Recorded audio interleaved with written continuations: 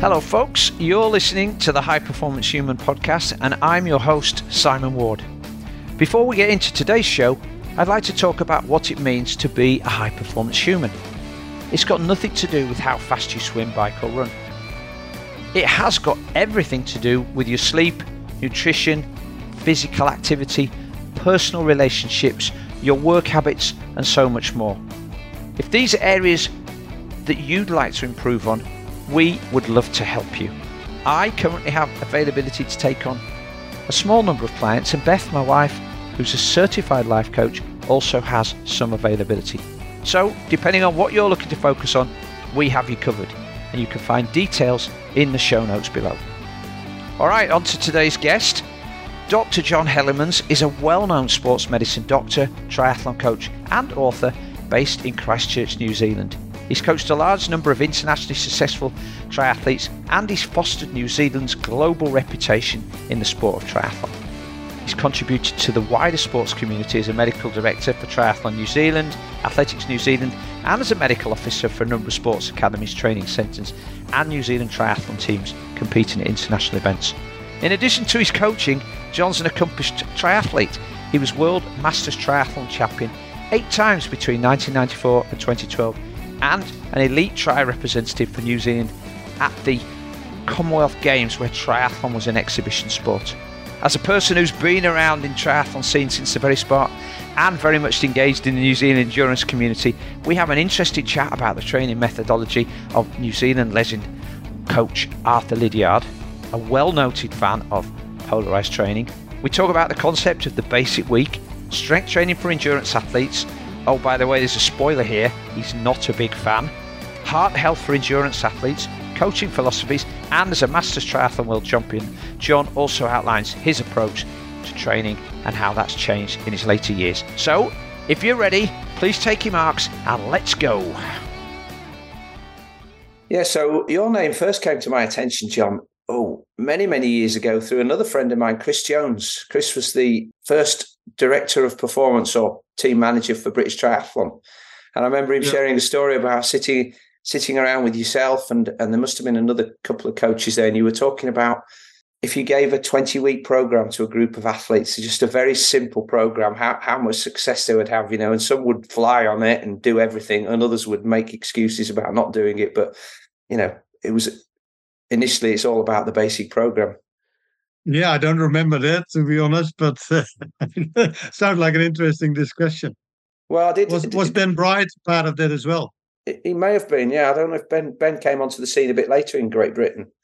Okay. Yeah, but I think you were probably at a World Championships or somewhere, and like as Chris likes to do, having a beer or a glass of wine to chat about things into the small hours. Challenge concepts. Yeah. Well, listen, you were absolutely right. I put a lot of questions in my little discussion topics list, and it could take a whole weekend of podcasts to cover that. So I have been thinking about those topics, and it made me think that how old are you now, John? If you don't mind me asking. I'm 70. You're 70, and you're still competing, right? Oh, I try and do 1 or 2 races a year, but it's I've become a participant rather than a competitor. Well, but you're still taking part, and that puts you still at the front of the race of life, I guess, compared to most 70-year-olds. The last race I did was the New Zealand Sprint Champs in New Plymouth. I had to be there for a meeting anyway, so I made a last-minute decision to compete. I hadn't done a lot of preparation. And my good friend, Shorty Clark, had won the World Championships in the 70 plus the year before in Abu Dhabi.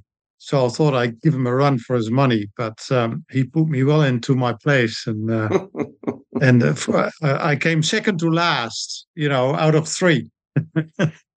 So and second overall. The older you get, that's right. The older you get, the more drop by the wayside. Well, you're still participating, and that's the main thing. And in order to participate, you still got to be working out regularly, which I guess puts you in a different category to the majority of the population. Certainly in the United Kingdom, I guess probably in New Zealand as well. And I I mean, I'm reaching 60 next year, and I've become way more interested now in longevity and still being able to do what I love than I have necessarily in competing. And so when I meet folks like yourself, I feel like it'd be really interesting exercise to pick your brains and find out what you still do that you used to do when you were younger, what things you've sort of had to cast aside, and what things you've started doing in order to maintain this love of exercising, working out, and participating. And I guess that'll enable us to talk around some of those other things that I talked about, like getting the basic week right, building capacity, the sort of Lydiard concepts, and things like strength training. So does that sound okay? It's interesting. It's interesting you should say that, because you're quite right. I now exercise for health. That's my main motivation, really. So I've always had a real interest in exercise for health because of my medical background. I've lectured in the topic at the University of Otago. It's always been close to my heart. I've always taken exercise histories from my patients, any patient who would come through the door. What do you do to stay fit? And so I've had a lifelong interest. And I've sort of learned the difference between exercise for competition, training for competition, exercise for health. There are some overlap, but not really a lot. So I've been fascinated with the differences and what it takes to stay healthy and what it takes to be competitive. Yeah, and I think we should all think that human health and performance comes before athletic performance, doesn't it? Because you can't be a high performing athlete unless you're a high performing human and have robust health. Well, that's correct. But in saying that, of course, you need to be healthy. But when you're a high performing athlete, you also put your health at risk. Mm-hmm. So there is side effect. And to be a high performance athlete and stay safe is quite a fine balance, really. You had an interesting conversation with an athlete the other day that was telling me they'd wanted to start doing some fasted work. They'd read a book by a doctor who said that fasting and intermittent fasting was good for your health, and he felt like he needed to improve his health, but at the same time he was training 30 hours a week. So it's a bit of a paradox there for him. Yeah, it's a bit like the high-fat, low-carbohydrate diet, which has been popular, with endurance athletes for a while, but not so much anymore because they worked out it's not good for their health and especially not good for their performance. There's the old exception, but we need energy when we use energy. Yeah, well, Dr. Dan Plews, who's a colleague of yours out there in New Zealand's a big fan of low carb, high fat, isn't he? But I think Dan's probably moved his position a little bit from when he first started experimenting with that.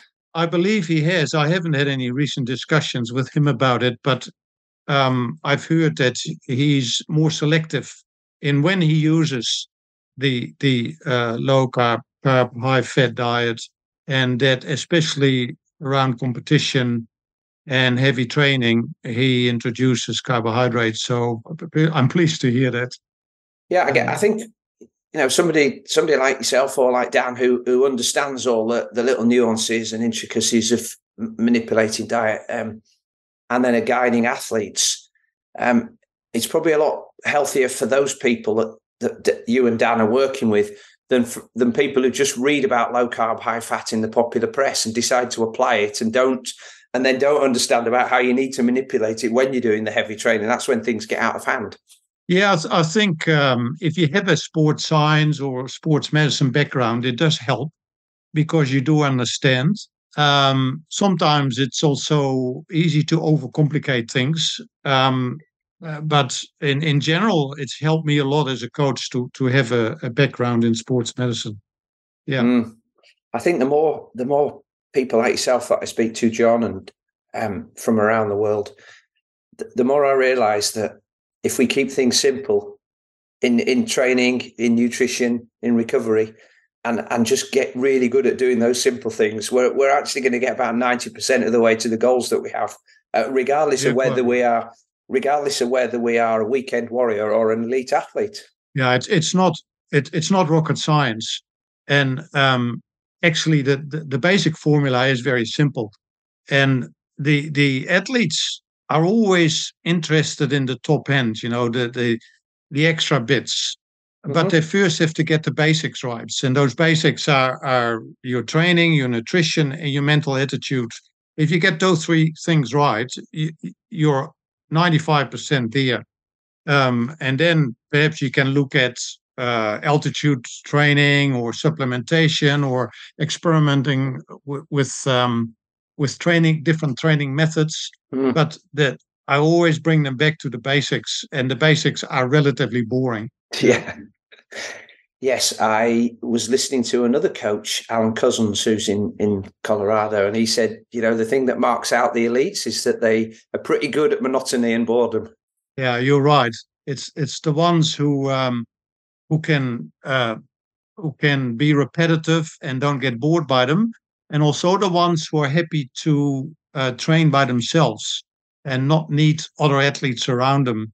Those are the ones as well who usually come through.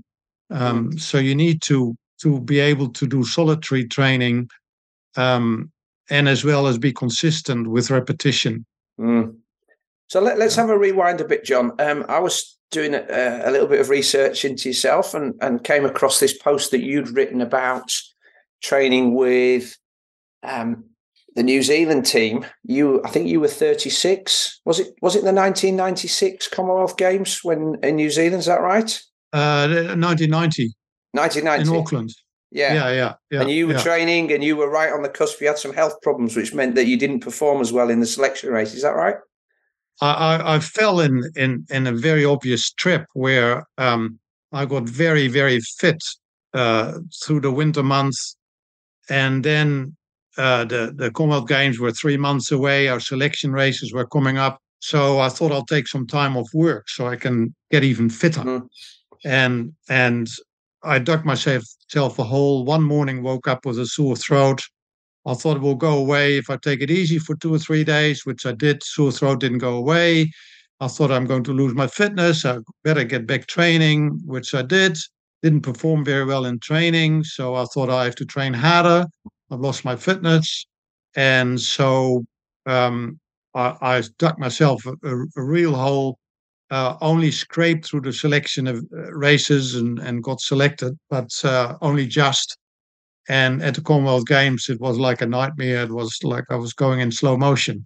So that was a good lesson. And I see it happening in other athletes. And with the athletes I coach, I can usually interfere and on time and be reasonably firm with them. But I didn't have a coach at the time, so that was my trip. I think every athlete needs to have a coach, including the athletes who know that they think they don't need a coach.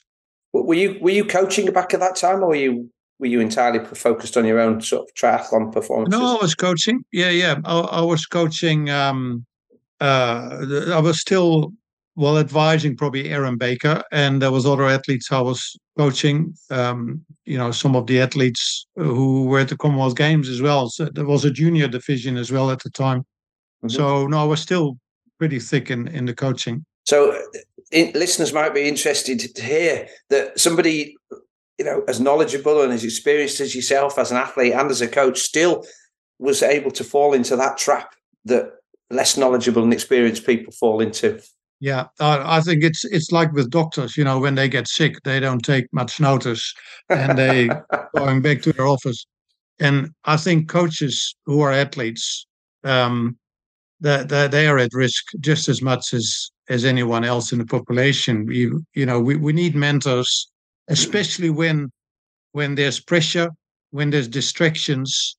So we're all humans, and we fall into the same traps, perhaps even more so because we think we know. Yeah. So back in 1990, then you obviously been in triathlon for a while to get to that level. What were you doing before you started triathlon? Did you come from a running background, or were you a swimmer? I was a swimmer and polo player when I grew up in Holland. And when I came to New Zealand in 1978, that was the time that triathlon sort of hit the world more or less. So the first triathlon in New Zealand was held in the year I came to New Zealand, and I ended up seeing a clip on the television on the news. I still remember clearly that there was this novel event held in Auckland, a swim, bike, run, and my ears pricked up because I had been a competitive swimmer, water polo player. At the time, I was running with the Marlborough Harriers in Marlborough and in Blenheim. I was worked as a house surgeon in the Wairau Hospital in Blenheim, and so there wasn't a water polo club. So I ended up running with the local Harriers club. And I was doing all right as a runner. And every Dutchman can ride a bike. So I thought combining those three to me made so much sense. And I thought I'd love to do that one year, but I was busy with my career, and we were getting married and having families. But it stayed in the back of my mind. And every year this clip came back up and on TV. And in 1982, I managed to go up to Auckland and actually do it. And I had no idea what to expect, but I ended up winning it by quite a large margin. And I worked out that the reason for that was that I probably was the only one who had prepared for the event, because most of the competitors were surf lifesavers or swimmers or runners who looked for a challenge or some, additional training, but they didn't take it serious. For them, it was a challenge. I was one of the first one who probably thought, well, I'm good at the three disciplines, all three disciplines. That was the only difference. The other difference, that the other athletes were only good in one or two disciplines. But I mastered them all already because I was a bit older and I'd been au fait with the three disciplines. So, and winning, is quite addictive. So I ended up entering some more triathlons, which spread over the country and doing reasonably well. So that was my entry into triathlon. It gave me a second sporting career because I'd been reasonably serious about swimming and water polo. It never made the top. I was a provincial champion, but never a national champion. So I'd sort of more or less given up on that. One of my dreams as a swimmer was always that I wanted to win a national championships title. And suddenly here I was in this new country, New Zealand, and I was a national champion, in a new sport. So to me, I was greatly motivated with that, and it made me consider how I could manage another sport reasonably seriously with my career and having a young family. So that became the challenge for the next 10 years or so for me. Mm. Well, New Zealand's got a great history of endurance athletes. If I think back to the 60s, the 50s and 60s, Mr. Arthur Lydiard was very popular and very successful with his athletes in the 60s there, certainly in middle distance running. And, yes. That sort of maybe Lydiard isn't a name that's familiar for a lot of people these days, but certainly polarized training and 80-20 training has become very, very popular over the last few years. And I know a lot of the older coaches will say, yeah, but that's nothing new. This was around in the 50s and 60s. It's just been repackaged. Did you apply sort of Lydiard style training methodology to your approach back in the sort of early 80s when you were training for triathlon? Yeah, so in the early 80s, we had no idea how to train for triathlon, for putting three disciplines together. Most people thought it was an out there sport. It was not really mainstream, just for some fitness fanatics, and nobody knew how to prepare. And it was at the time that I met Aaron Baker as well, and I can expand on that later if you like. But we sort of became partners in the crime of finding out how to train for those events. And she had a great vision at the time. She was winning races, and she said to me, I want to do this professionally. Can you help me with some ideas how I should go about this? And so I looked at other endurance sport, basic training principles, I knew what I had done as a swimmer. Um, I had the honor of meeting Arthur Lydiard and being able to pick his brain, talk to him. I read up on his theories and on his training methods. I studied other sports as well. I went to netball games, to rugby games, to see how coaches operated. Because what I did realize when I came to New Zealand in 1978 and I observed how they applied themselves to sport, any sport, suddenly a light went on in my brain. And I thought, oh, this is how you do it. I'd grown up in Holland where things were we were reasonably spoiled as athletes. We tended to have other interests and like in Holland, the technical sports are doing very well. That's their strength, the technical analysis. They have a great structure in their sport. But the Kiwis, they're tough, and they don't cut corners, and they are passionate about sports. So when I came in New Zealand and I thought, oh, this is how you do it, and I started to apply that to my own training, and it worked. And I saw Erin Baker at work, and this is how she trained, how most Kiwis trained. So I learned a lot from observing other sports and from observing how New Zealand sport operated. So that provided me with the basics. And then I talked to Arthur Lydiard. I think he's been misunderstood a lot. But I slowly learned that indeed consistency is important, volume is important, and the only way how you can combine the two is to do mainly aerobic training, with a bit of sprinkling of intensity closer to race time. But and that's still the basis for me. I'm not sure about Paradise training where you do the 80-20. I don't quite get that, because when we're out training, we need to go through the different zones. Sometimes you have to because of the terrain.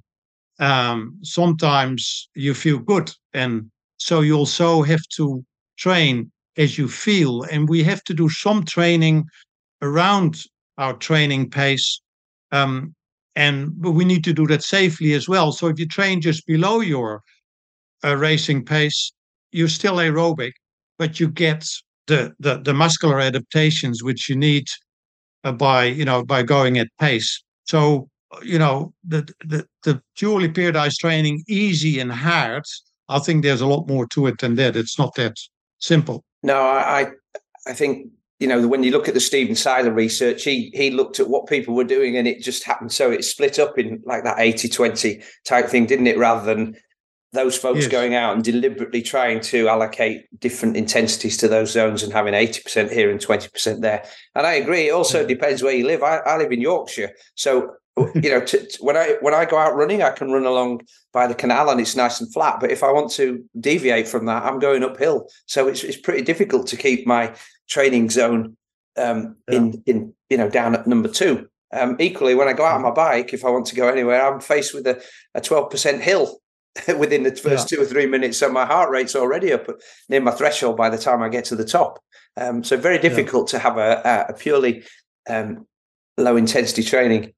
But I'd just like to rewind to that point you made there. What you mentioned that you thought Lydiard had been misunderstood. Can you expand on that a little bit? Yeah, well, people thought it was mainly volume, so mainly easy, steady training. But his long runs, they were tough. They were on hilly terrain, and they were zone 1, 2, 3, sometimes zone 4. Even when you're really fit as an athlete, you drift into zone 4, even on a long run. You can do that, and as long as you don't do it for too long, and as long as you don't go into zone 5, it's all right to do that. But it's true to say that it was mainly zone 2, a bit drifting into zone 3, where the volume sessions were done. But he also did a lot of, we call it now plyometrics, and he called it hill bounding, So he did some fast uphill hill bounding exercises, knee lifts, strides, up a gentle hill, and he did also some fast downhill running. So some overspeed running on a gentle downhill to develop leg speed. So those drills were a pretty important part of his plan, and he would incorporate it in his programs 2 or 3 times a week. And this is not often mentioned. And I'm reasonably keen on plyometrics as a supportive method in particular for running. And not a lot of triathletes do it, but the triathletes I coach, I exposed to plyometrics. Yeah, I've had a number of conversations recently with some coaches where we talked about plyometrics. So I think there is. I'm not sure if there's a groundswell of popularity for plyometrics because, again, I think it's misunderstood, and I think some of the stuff that I see programmed is unnecessary for endurance athletes. It doesn't need to be, it doesn't need to be jumping off a 3-foot high box and trying to bound back up again. That's totally different. But even 2 or 3 minutes of skipping is good for activation, and is the sort of plyometrics you need to get that ping and spring through the foot and ankle complex.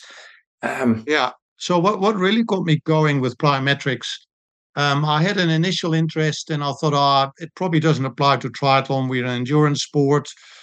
We stay low to the ground. And then I met Seppo Nuttila. I don't know if you've heard of him.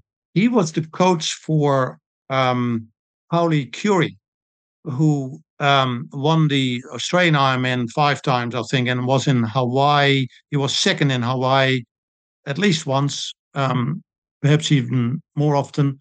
He was a very consistent Finnish athlete. And Pauli Curie would come to New Zealand for several years to Christchurch to train. And his coach came over once as well, Seppo Nuttila. He had also been the coach for Parppanen,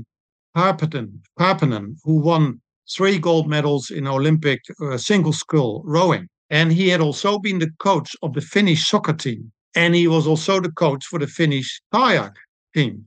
And then he became the coach for Pauli Curie, an Ironman triathlete. So I was intrigued to meet this man and to discuss training with him. And I learned so much of him. And one of the things I learned is the plyometrics and how they apply plyometrics as part of their triathlon training program, which was a very simple circuit program of 8 exercises. And it takes about 20 to 30 minutes to go through it 3 or 4 times. And you can do it in the backyard. You can do it in the living room. I mean, him being Finnish, so they train 6 months of the year indoors. So they make sure that they can do it indoors. So a very simple program. And that's been sort of my staple diet, which I brought into sort of the triathlon training program for the athletes I coach. And it's very effective. What sort of exercises would be in that routine then, John? You have what we call calf jumps, which is straight-legged jumps, so you keep your knees locked. You have knee tucks, so you tuck your knees, so you jump up, tuck your knees towards your chest, bounce back down, and immediately go back up. You do burpees. And you alternate upper body exercises with lower body exercises, so you have a bit of recovery in between. You have what we call cross-country jumps, so the lunges, but instead of lunging, you jump through them. Mm-hmm. So there's different type of loadings you can do. It's nothing complex. It's very basic circuit training type of exercises, but very specific for running. I mean, I'm always interested in upper body plyometrics. A little bit more difficult to apply, aren't they, for most people? Yeah, no. The upper body exercises are more like push-ups, and if they get really strong, they have a weak clap or something like that. So that is more to unload the legs, really. So the emphasis is on the legs when we do the plyometric. You've mentioned a couple more things that I'm really interested in. I teach with some other tutors on what we call the high performing coaches program in the UK. So it's more about coaches improving their ability to understand athletes and about questioning and listening and all the things that you might expect a high-level coach to do. But it's not about the technical stuff. And one of the tasks that we assign for them in between weekends of teaching is to go and study other coaches, but to encourage them to go, if they can, to go and study other coaches from different sports or sometimes different fields. So we've had some fantastic examples of. We had one chap who went to follow a team of firefighters and paramedics, and learning how they worked together as a team and how they coached each other and how they each person understood their role. We had one or two people who followed dressage coaches and the way that the coach communicates with the rider, but has to do it in a way that doesn't frighten the horse. So you can't shout from the ringside. We've had people following ballet coaches and piano teachers, which is really interesting because that's teaching people the basic skills to play little notes, not doing concert stuff. So I love that. And as part of that, one of the things that I did was to go to visit a horse racing coach who did steeple jumps. So not flat racing. And this chap lives in Yorkshire, so about an hour's drive from me. He was one of the most successful steeplechase coaches of all time. And I was a vet, so he loved and understood horses and their physiology. What was really interesting to me was that the horses spent a lot of time walking on the hills to build leg strength, just walking.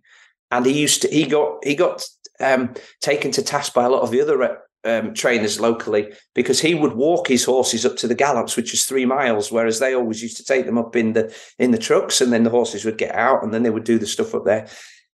And then the only high intensity exercise that those horses did each day, formal stuff, was to do 2 800-meter gallops up an incline, 3 or 4%. So nothing that would put the horse out of its galloping technique and cause it to change gait.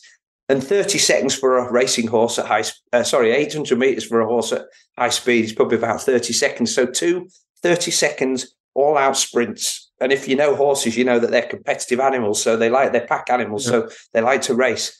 And that was it. They'd sprint them up the hill, walk them very slowly back down in a circular route, and then do it again. And that was it. And as I was listening to this, I kept coming back to polarized training, most of the time at really low intensity, building strength, building volume, and then this little sprinkling, as you said, of high intensity work on a daily basis. And it was fascinating. I went into the sheds and all of these little indoor places where they had deep water recovery thing for the horses to go around in, and all of these little techniques that we see athletes using now that they'd applied to horses. And it was absolutely fascinating to watch essentially a coach from a completely different sport applying very similar techniques in order to develop something for high performance. Yeah, no, I'm totally with you on that. And I always love to communicate with other coaches. And I've visited, martial arts, black belt gradings, for example. Fascinating seeing coaches at work. I have a particular interest also in team sports because I'm interested in culture. How do you create a culture? Because triathlon has become a bit like that. It was very much an individual sport, but it's not anymore. It's become a team sport. We are part of a team, of a national team or a regional team, and we don't do that very well. The team aspect of our sport because it's so new. So I'm fascinated to like I live in Crusader land. The Crusaders who won the Super Champs for the was the 7th or 8th time. And how they achieve that, and it's all related to their culture. So I talk to their coaches and see how they do that, and how can we translate it to our own sport. What can we do? What can I do with that information, and how can we apply that to the New Zealand triathlon team? And how can we help the coaches to create, and the athletes to create this culture? But it's a bit similar. It's different. From the individual approach. And for example, horses have a very different physiology than humans have. But still, I still think seeing them at work. I remember Jack Costa, who won the silver medal in the marathon in the New Zealand Games in Christchurch. many moons ago. He said he put his legs under a tap. He had a hose.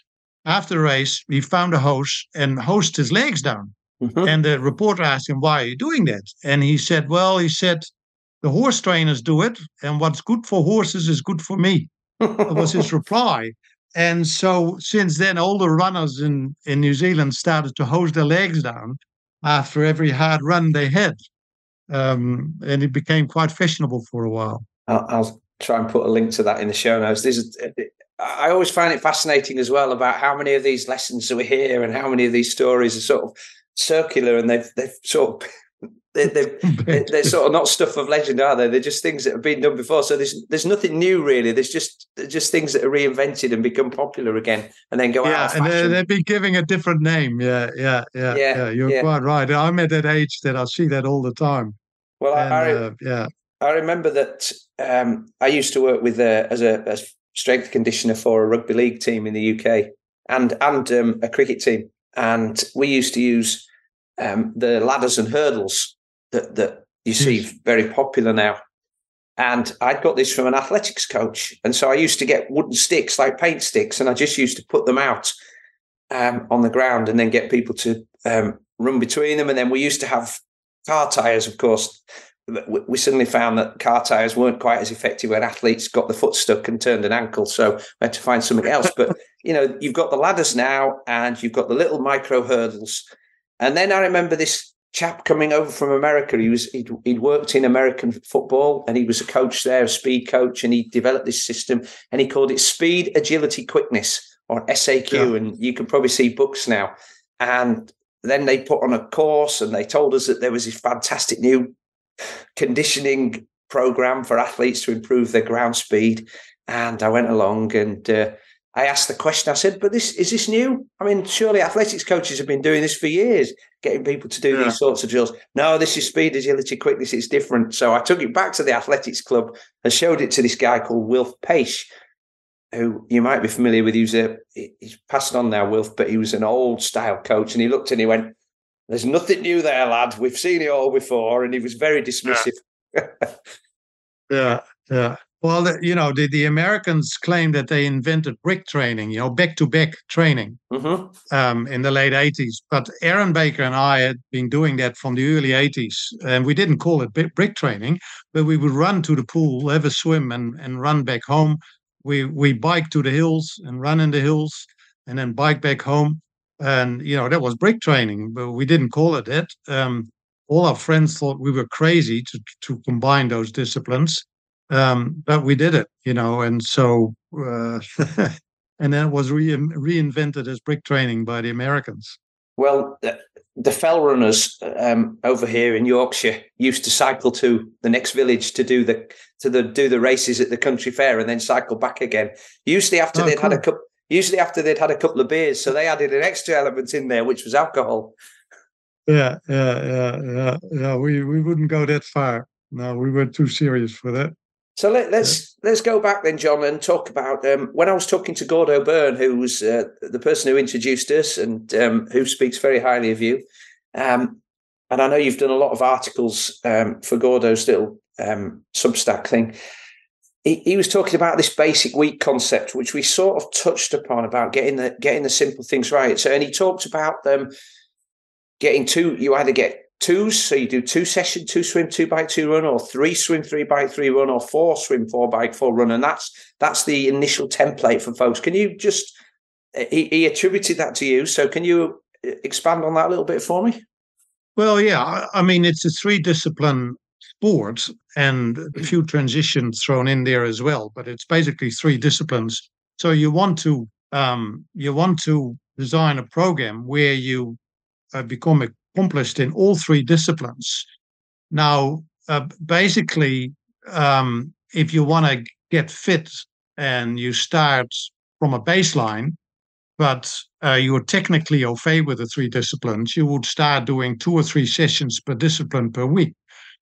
If you come from a background of running or a background of cycling or swimming, you could change that and And for example, if you're an ex-swimmer, you might not swim at all or just swim once a week if you just for your mental health, perhaps.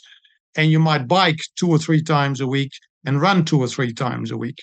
But you have a template which suits you, your personality, or, and you follow that and you make that a progressive template. So if you start from nothing, it'd be 2 or 3 sessions per discipline per week with variations depending on your backgrounds. And then you build on that, and you might do your first triathlon based on a program like that. And then you progress from there, and you might then start to build up to 4 disciplines per week if you want to be 4 sessions per discipline per week if you want to be more competitive. For a working person who has a family who wants to be competitive, so we're talking about most age groupers, they tend to do really well with 4 sessions per discipline per week when they sort of spread it out over the week and they have some combination sessions. That is doable. That's between 10 and 15 hours a week. And if you play your cards right, that doesn't interfere with work or with family commitments too much. So if you're going to do less than that, then you won't quite be that competitive. So you have to be happy with that you won't be that competitive. If you're going to be more than that, you're mentally probably compromise recovery and you increase your risk of injury. So we know from research that doing 4 sessions in one discipline in a week with perhaps 3 aerobic sessions and 1 specific session which has some race pace in it, we know it gets you 90% fit in that particular discipline over time, over a period of time. So if you do that, apply the principle to the 3 disciplines, and you get 90% fit in the 3 disciplines, you're very competitive as a triathlete. And the elites need to be 95% fit in the 3 disciplines. So they need to do 5 or 6 sessions per discipline. But they immediately add risk to that. But they also, most of them are professionals, so they have more time for recovery, more time to look after their bodies. So they get away with it a lot of the time. But you need to have a bit of a template you start with. And I usually would write that out on a piece of paper initially, Monday all the way through to Sunday, and on the top swim, bike, run. And I sit down with the athletes and say, okay, when are we going to do those sessions? And you take into consideration their other commitments, their work and their family. Everybody works differently. Some athletes prefer to train later in the day. Other athletes want to train early in the morning. So you need to take those personal preferences into consideration when you design that template. So the athlete needs to have a say in that as well. And it's surprisingly effective because once the template is in place and you've had that initial discussion, rather than just working off a program which comes, which you print off from somebody from the internet, once you have made it personal and you personalized it, it becomes a lot more doable. So it makes sense to the athletes and they're more motivated to comply. It's easier for them to comply. And so you start with that template, which is individualized to the specific needs of the athlete. Yes, and does that make sense? Oh, absolutely makes sense, and it sort of harks back to what we discussed earlier. Getting the basics right, doing things regularly, so you build consistency. Mostly, this zone 1, zone 2, some zone 3, sprinkling of high intensity, whether that's sort of governed by the terrain or governed by, going to a club session and doing sort of swim intervals this week. I know Gordo talks about having this basic week and then just having 1 race per week. So 1 week you could do a cyclocross race during the winter, or a Zwift race. Another week you could do a park run or a 5K. And so if you just get that regular sprinkling of intensity in there, of a small amount, but get the basics right and get your technique right. I think that's overlooked with a lot of people is that, certainly for swimming and running, it seems to me that actually if you can make yourself more economical and more efficient, you might get better results because it's kinder on your body, but you can still move forward at a decent velocity. In cycling, I think you can still apply the principles of sort of, hard workouts. But I think swimming and running are overlooked in terms of technical efficiency for a lot of people. You're quite right. And the non-swimmers, they dislike swimming with a passion. So they often miss sessions. They make it a low priority. And they think they will just nurse themselves through it and focus on the biking and the running, which they enjoy more. And so if they want to be competitive, then they have to do the work in the swimming. And also, in particular, they have to find a coach. Swimming, if you're a non-swimmer, you can't learn to swim by yourself. You need someone on the side of the pool, not all of the time, but some of the time, to give you feedback. And for cycling, I encourage to spend for non-cyclists to spend time with cyclists and go out in bunch rides and observe them, how they sit on their bike and what cadence they use, how they play with their gears, and also join the local races. You learn so much. It's not only really good training, but you also become technically very good just by observing other cyclists just sitting on their wheel. Running, if you're a non-runner, often you need some feedback as well. So if you're serious about wanting to improve your running, it's good to spend a bit of time with a running coach. I did gait analysis all the time. Running is probably one of my favorite disciplines to coach within triathlon. Swimming, I leave to the swimming coaches these days. And cycling, I think we will mix with the cyclists, and that's how you learn. And running is what I'm really interested in. Also, because of my medical background, I see a lot of running-based injuries, also through other sports. So I always do gait analysis. I always look at patients and see how they run. I always take them outside. And I always have little hints for them, little tips I can give them, which can make a real difference. So I've learned that, for running, you also need a coach if you're a non-runner, just to give you a bit of feedback. Back to your point on mixing with cyclists, I started out in triathlon in 1986, so a little bit later than you, but I recognise that commentary from earlier about there was just nobody around, so it was trial and error, and with a lot of errors. But I joined a cycling club, and I went out with these guys, and these are old chaps that have been riding for years, and they just say little things to you like, "Oh, you need to change gear there. You're pedaling too hard. You're pedaling too fast. You're pedaling too slow. Sit here." Well, why do I sit there? Just sit here and do what I tell you. Sit there, stay out of the wind. Sit there and do some work. Go at the front, go at the back. Don't ride too close. Ride a bit closer. And you get shouted at, and you feel like the new kid on the block. But after a few weeks of being shouted at, you suddenly learn that, if I sit here, if I do this, if I do that, everything becomes a lot easier. And so, I recognise exactly what you're saying there. But these days, I think if triathletes join cycling clubs, they're immediately obvious who they are, because they've got no idea about how to sit on a wheel. They've got no idea about how to shelter from the wind. If they go to the front, they go riding off too hard and feel like it's their job to break everybody. They don't. I'll see people sitting at the back and then getting bored, so they'll shoot to the front, pedaling about 50 watts faster than everybody else. But then they've gone off the front of the group, and you can see all the cyclists shaking their heads. So they're not used to working together either and sharing the workload when you're riding into a wind. So there's an awful lot of riding skills. Again, I think that we miss as triathletes because we feel it's an individual sport and we just need to put heads down and go hard. I had an interesting experience where the Kiwis generally are not very good bike riders. They don't grow up with riding a bike. So when they take up triathlon, that's really when in their teenage years, if they're lucky, or when they're older, they're technically not very good.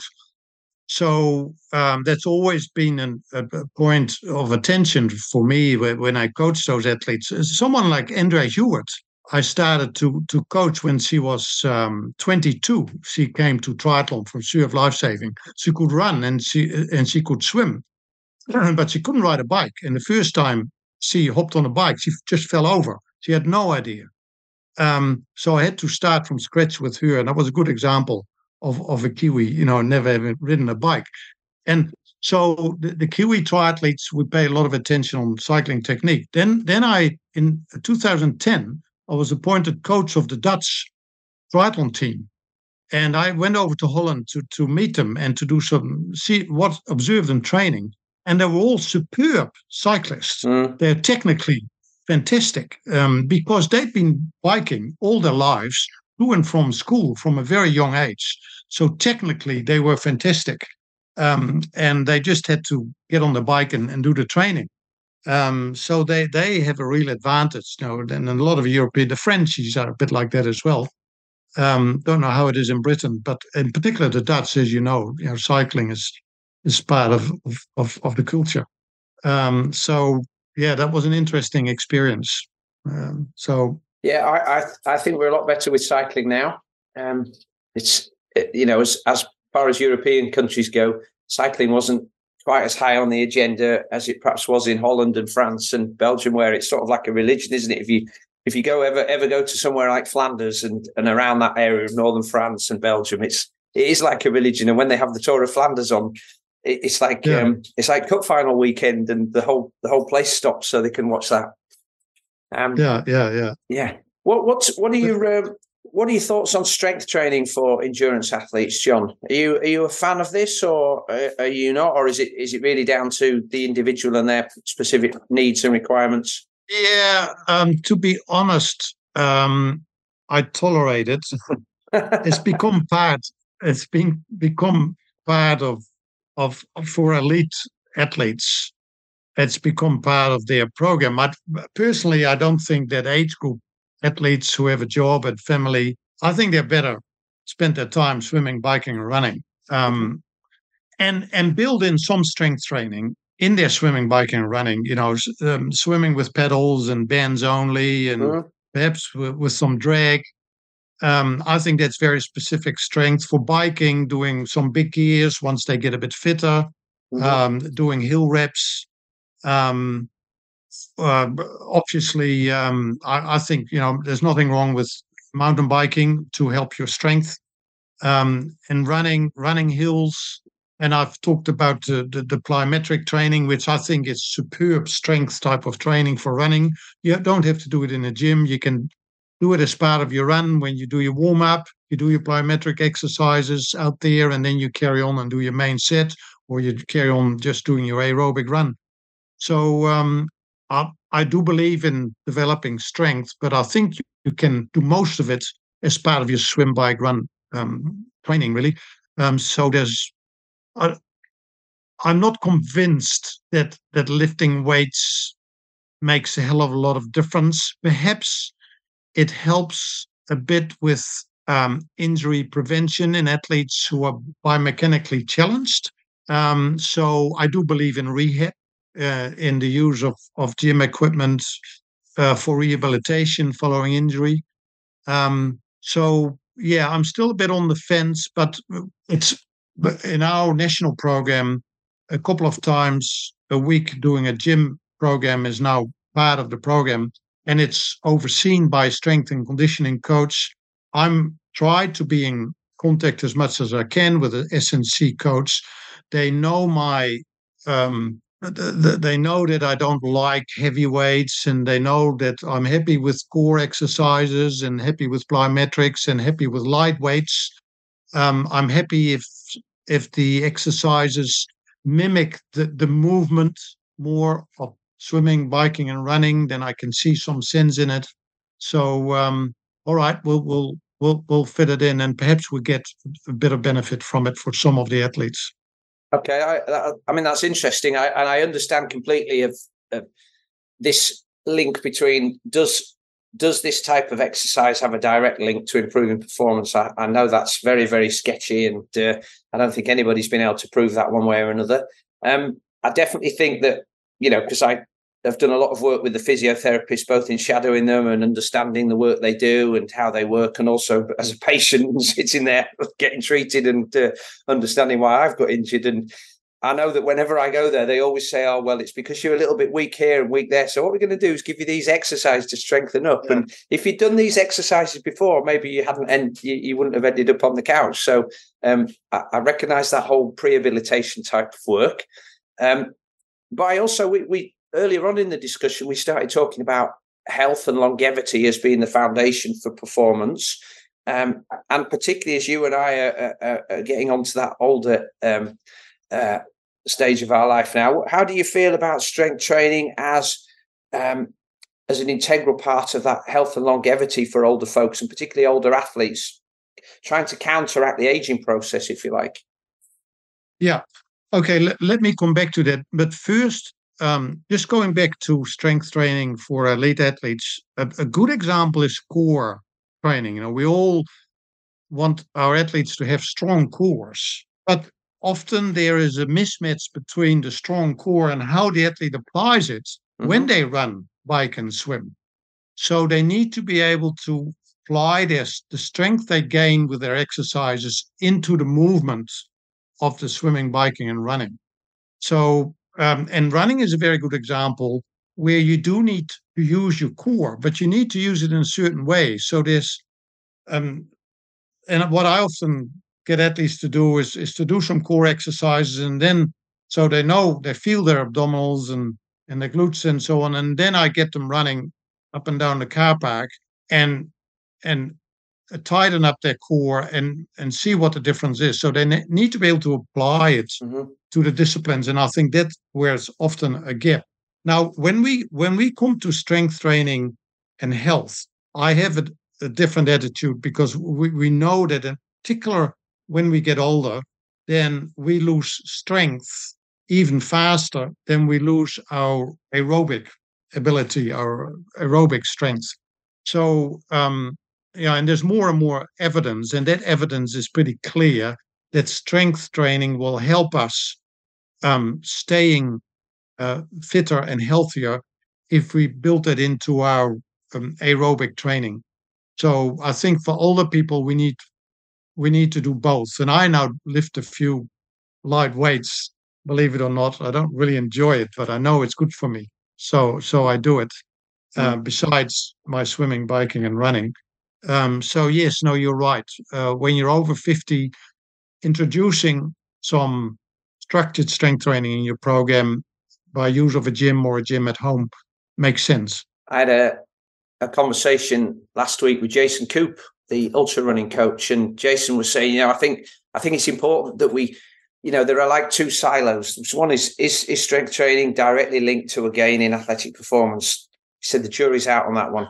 But then if we take this other silo of is strength training linked to health benefits, and certainly in older athletes, then I think the jury's probably in on that one. And there's a consensus that it's, for the majority of people, there's a benefit to be had as long as you can find a way of working it into your life. And so that's the sort of conundrum I feel like we as coaches are often faced with that, as athletes, is we'll get older athletes who come to us and say, there's no evidence that this is going to improve me as a triathlete. But you're 55 and there's a lot of evidence it's going to improve you as a human. And if you're a fitter human, then QED, you're going to be a fitter athlete. So, it's a roundabout way of getting to having it included. Yeah, no, you're right. There is always this balance, isn't there? And we touched on it before, between performance and health. And there is often a line which you touched on before when you were training for the Commonwealth, where it's easy to cross. And actually in the race to improve our performance, we then start to compromise our health. I know that you had your own health problems, and you wrote about that in your book, Never Ever Give Up. Can we just talk a little bit about the costs versus benefits of triathlon training? Because outwardly it would seem like a very healthy sport, but if we dig a bit deeper, we find that perhaps that's not always the case. I think triathlon attracts a certain personality, like any sport attracts a certain personality, and probably the obsessive neurotic personality is attracted by triathlon, where you never finish your training and you can always do more. So we need to take that into account as well. And I found not very often that I have to motivate triathletes to train. I usually have to motivate them to train less. And so that addictive aspect of triathlon is pretty much out there, but not talked about a lot. So there are. I do think that overall the advantages outweigh the side effects, but we do need to recognize the side effects, including mental issues like eating disorders, like depression, like anxiety. I've lost three good mates in their 30s through suicide. Three young triathletes. And so depression and anxiety is not uncommon in the personalities of triathletes. Yeah. Physically, we put our body under stress. We know now that, we have more chance to develop arrhythmias, irregular heartbeats. I experienced that myself, where I developed atrial fibrillation about 10 years ago, and I've sort of been managing that. So there is injuries. I do think that we have, over time, an inflammatory response into our muscles. Some of us have that more than others. And so we end up stiff, and no amount of stretching seems to be able to prevent that. So those are the sort of side effects. But I do think that overall our sport is very healthy because it covers, almost all the muscles in our body. I really like the fact that we combine an upper body exercise with the lower body exercises, and all the accessory muscles which we, develop and train when we do the combination type of training, I think is very good for us. But we tend to probably overdo it as far as frequency, intensity is concerned. So we need to be aware of that. Yeah, I totally agree with everything you say there, John. I've seen, like you over the years, and I've been coaching for over 30 years now. I've seen athletes that come into sport and that addictive behavior often. And we've seen this in some professional athletes, well documented. Lionel Sanders was a drug addict, and now he's an exercise addict. It's just it's almost swapping one behavior for another, but it's still in the same. It's still all in the same box. I've seen athletes sometimes who will train when they're injured. They wouldn't let their dog go out running if it had got an injured foot, but they would go out running. If it was their mother, they'd tell them to stay at home, but they'd go out and do it. And I wonder sometimes whether this is almost like a self-harming behavior. And if we saw somebody cutting their wrists or, making marks on their skin, we'd ask them if they needed help. But when we do this ourselves, when we're training, when we're injured, we think it's entirely natural because we excuse it as, well, I'm training for an event. And so I definitely recognize all those things about the personality types. And I've also seen athletes that, it's very obvious to me, and with some of them, I've had conversations that the training is their way of running away from something else, and hence the whole mental health things. And you can definitely see this for those folks who, for instance, have an injury which stops them training, how they just disappear into their shell, and you don't actually see them for a bit. And you have to pick up the phone or send them an email and just check that they're okay. And I think that perhaps in terms of coach education, we don't pay enough attention to helping coaches to recognise the problems that might be developing. Yeah, and if you think your identity is that of an athlete, so you identify yourself as an athlete rather than as a person with all sorts of interests and things going on in his life, then you're really at risk, because then if you can't train, if you're injury, then what is left? Who are you when things don't go well? So we don't really talk enough about that aspect of our sport, especially at elite level or a serious competitive level. But there is a whole group of very healthy triathletes who are participants, who enjoy what they're doing. They know they're never going to be any good in relation to being competitive, but they just love the being fit and being healthy. And so that's a big part of our sport as well. And I often look at those people and I admire them. I'm now probably one of them, because I've joined them, because I'm not competitive anymore.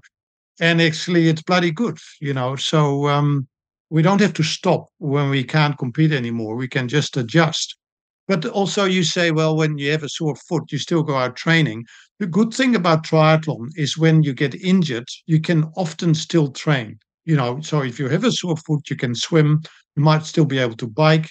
So especially with those addicted athletes, the serious age groupers, and the elites, I find a way that they can keep on doing something.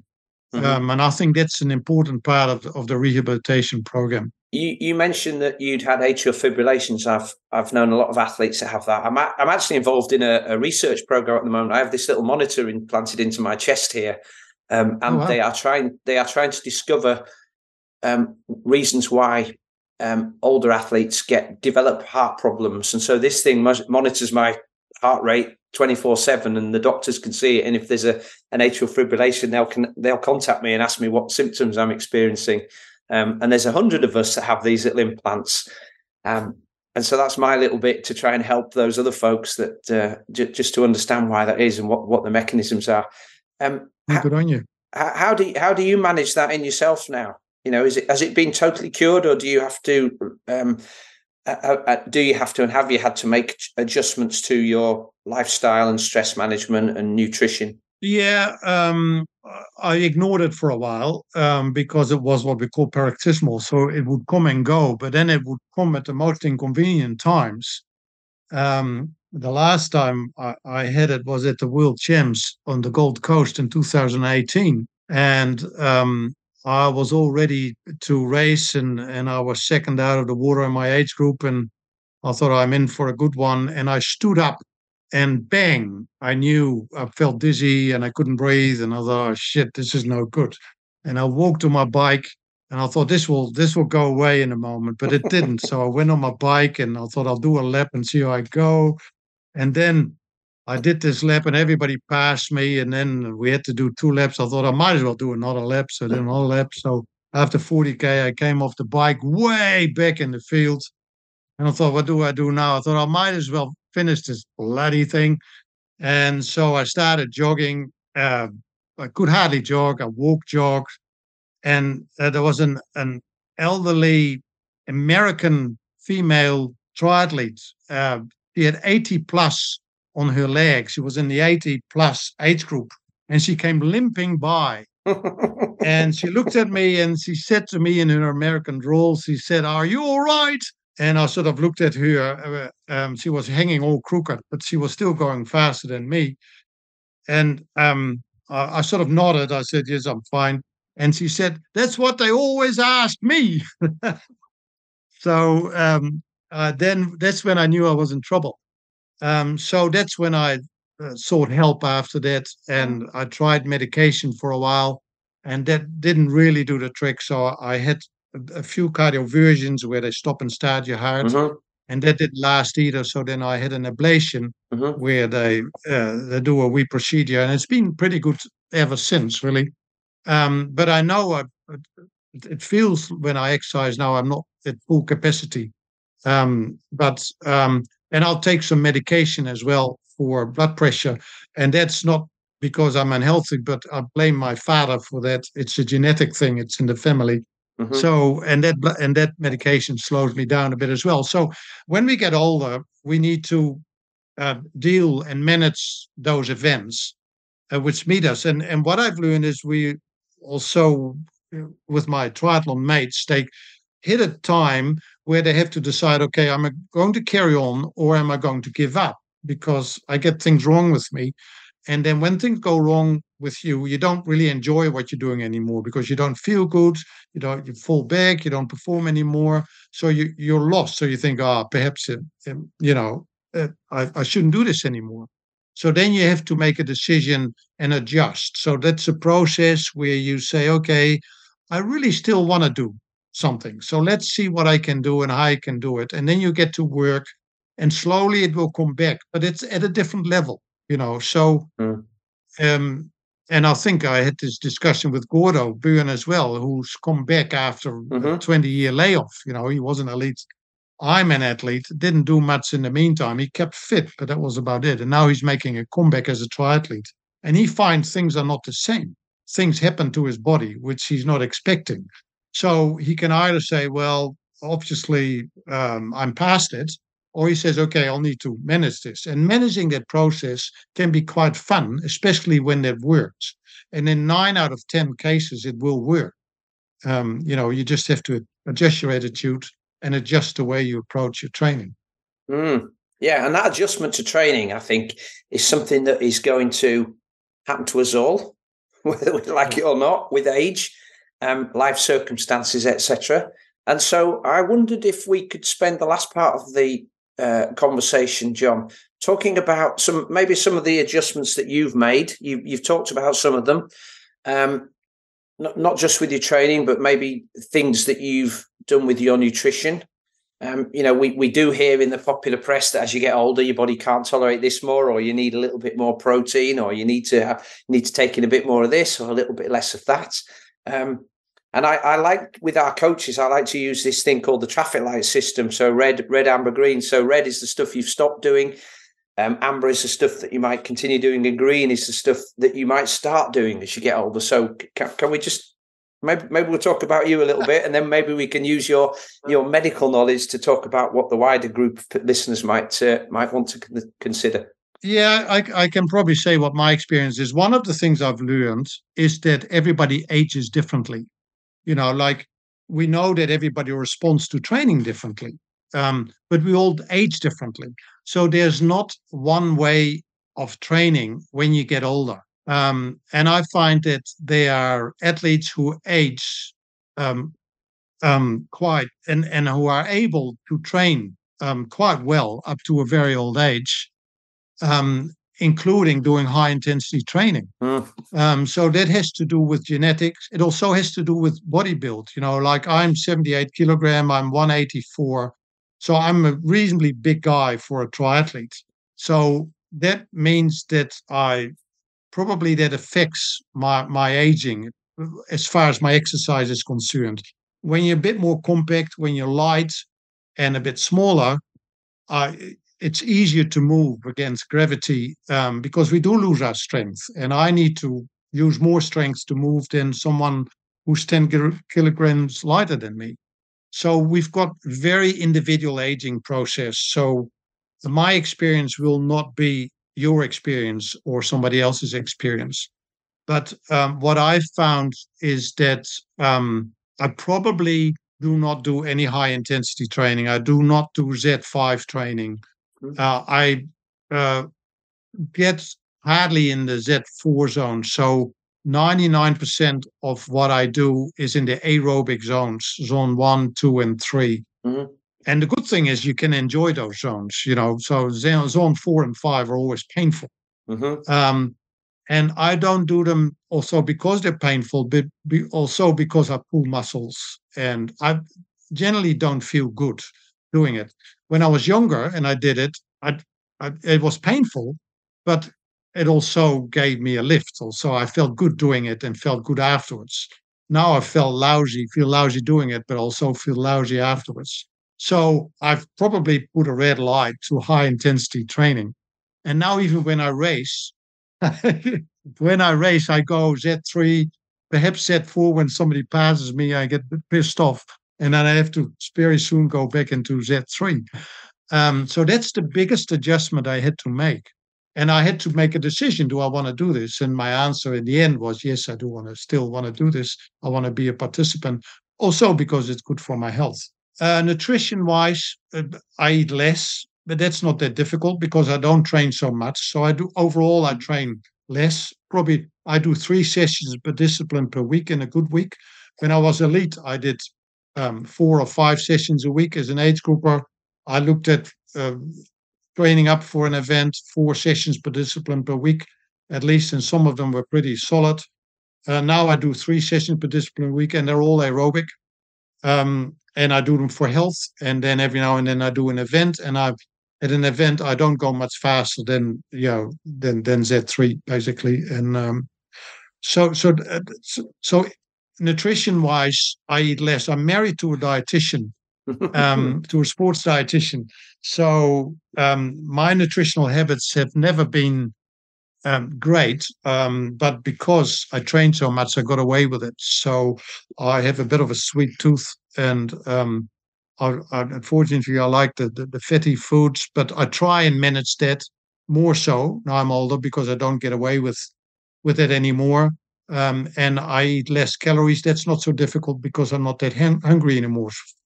For me, there hasn't been a big adjustment.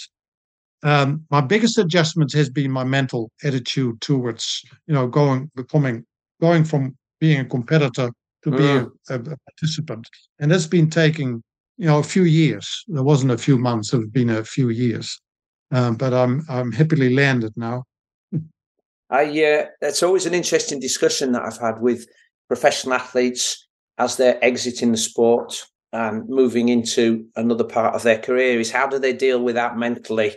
A lot of them don't continue to race as age groupers. Some of them come back, but realizing you're not as fast as you used to be, and that other people are beating you now. It's I think again, I don't think we consider as much how we're going to handle that change, and it comes back to that identity situation you talked about before us.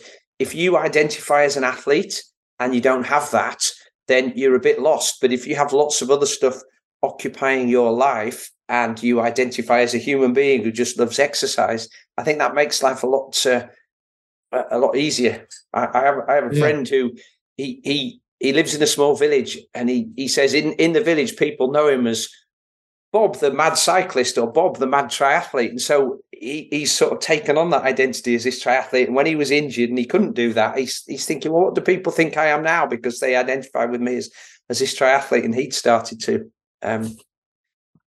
So which brings me to the question then, John, what outside of all of this activity you do, are you still working as a doctor? Do you still have a practice where you treat normal people? I retired at Christmas, so I thought age 70, that's enough, but I'm still pretty involved with coaching. I'm involved with the Triathlon New Zealand High Performance Program. I'm part of the coaching group. I coach 2 or 3 guys. I coach Dylan McCulloch and Saxon Morgan, who are World Series triathletes. I coach a young athlete, a becoming athlete, and I work with other coaches. So I do quite a bit of writing. I write for Endurance Essentials, Gordo Burns, cyberspace publication. And I really enjoy that. I've got a lot of chats with him. He's pretty clever about training. He came to Christchurch when he became a triathlete, and he'd been an overweight financial consultant in Hong Kong, didn't like the lifestyle, came to Christchurch and decided to become a professional triathlete. And within a couple of years, I kid you not, he was a professional triathlete competing, in Ironman events, and usually ending up in the top 10, if not the top 5. So he learned very quickly. He was a very quick learner, and he talks to coaches and people and applies the stuff he learns and applies it with a lot of intelligence. And now he writes about it in a Substack prolifically, and I sort of joined him in doing that and support him in that way. I'm still pretty occupied. I've got 4 grandkids, so I really enjoy that side of things. If I'd known before, then I would have started with grandkids rather than with kids. But so life's still pretty full. I think as a doctor, John, you probably know that without the kids, you can't get to the grandkids. Is that so? Are you familiar with Malcolm Brown, the running coach from the UK, worked with the Brownlees? Yes. Well, I don't know him personally, but I know his name. Yeah. Malcolm and I talk a lot, and I think Malcolm and you are pretty similar age group, and we talk about this whole situation where, with a lot of coaches, particularly those who've got a lot of experience and have worked at the highest level, they're often put out to pasture when they get to a certain age, and I think that's almost a criminal thing for the coaching world to do, because there's so much knowledge there that, whilst they may not be working at that high level, there's so much knowledge that they can still be mentors and elders and guide people. And if you read books about Ikigai and some of the Japanese cultures, the older folks are not ignored. They're still valued and included in society, which gives them purpose as well. And I guess from your interactions with coaches and working with high performance athletes and high performance coaches, even though you're retired from your medical work, it gives you, and the grandchildren, it gives you a sense of purpose every day when you get up, which comes back to that mental health aspect. You're very right. And I'm lucky I'm still tolerated by the younger coaches. There is, this is what I also mean by culture. The culture within triathlon is still pretty loose, and we can learn from other sports, more established sports. I learn a lot from martial arts. Martial arts has a lot of respect within their culture, including respect for the older coaches. I'm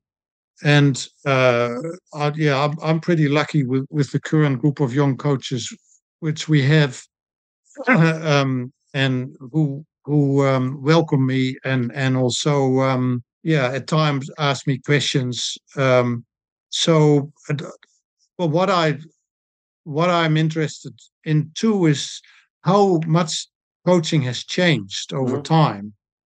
From 20, 30 years ago, when we were quite authoritative and we would say to athletes, this is what you do, and the athletes wouldn't question it and do it.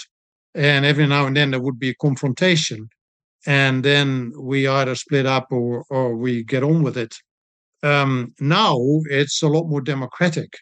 And so there's a lot of communication, there's a lot of listening. So in particular in our sport, it's been a very dynamic sport. There's been something new in training or in technology.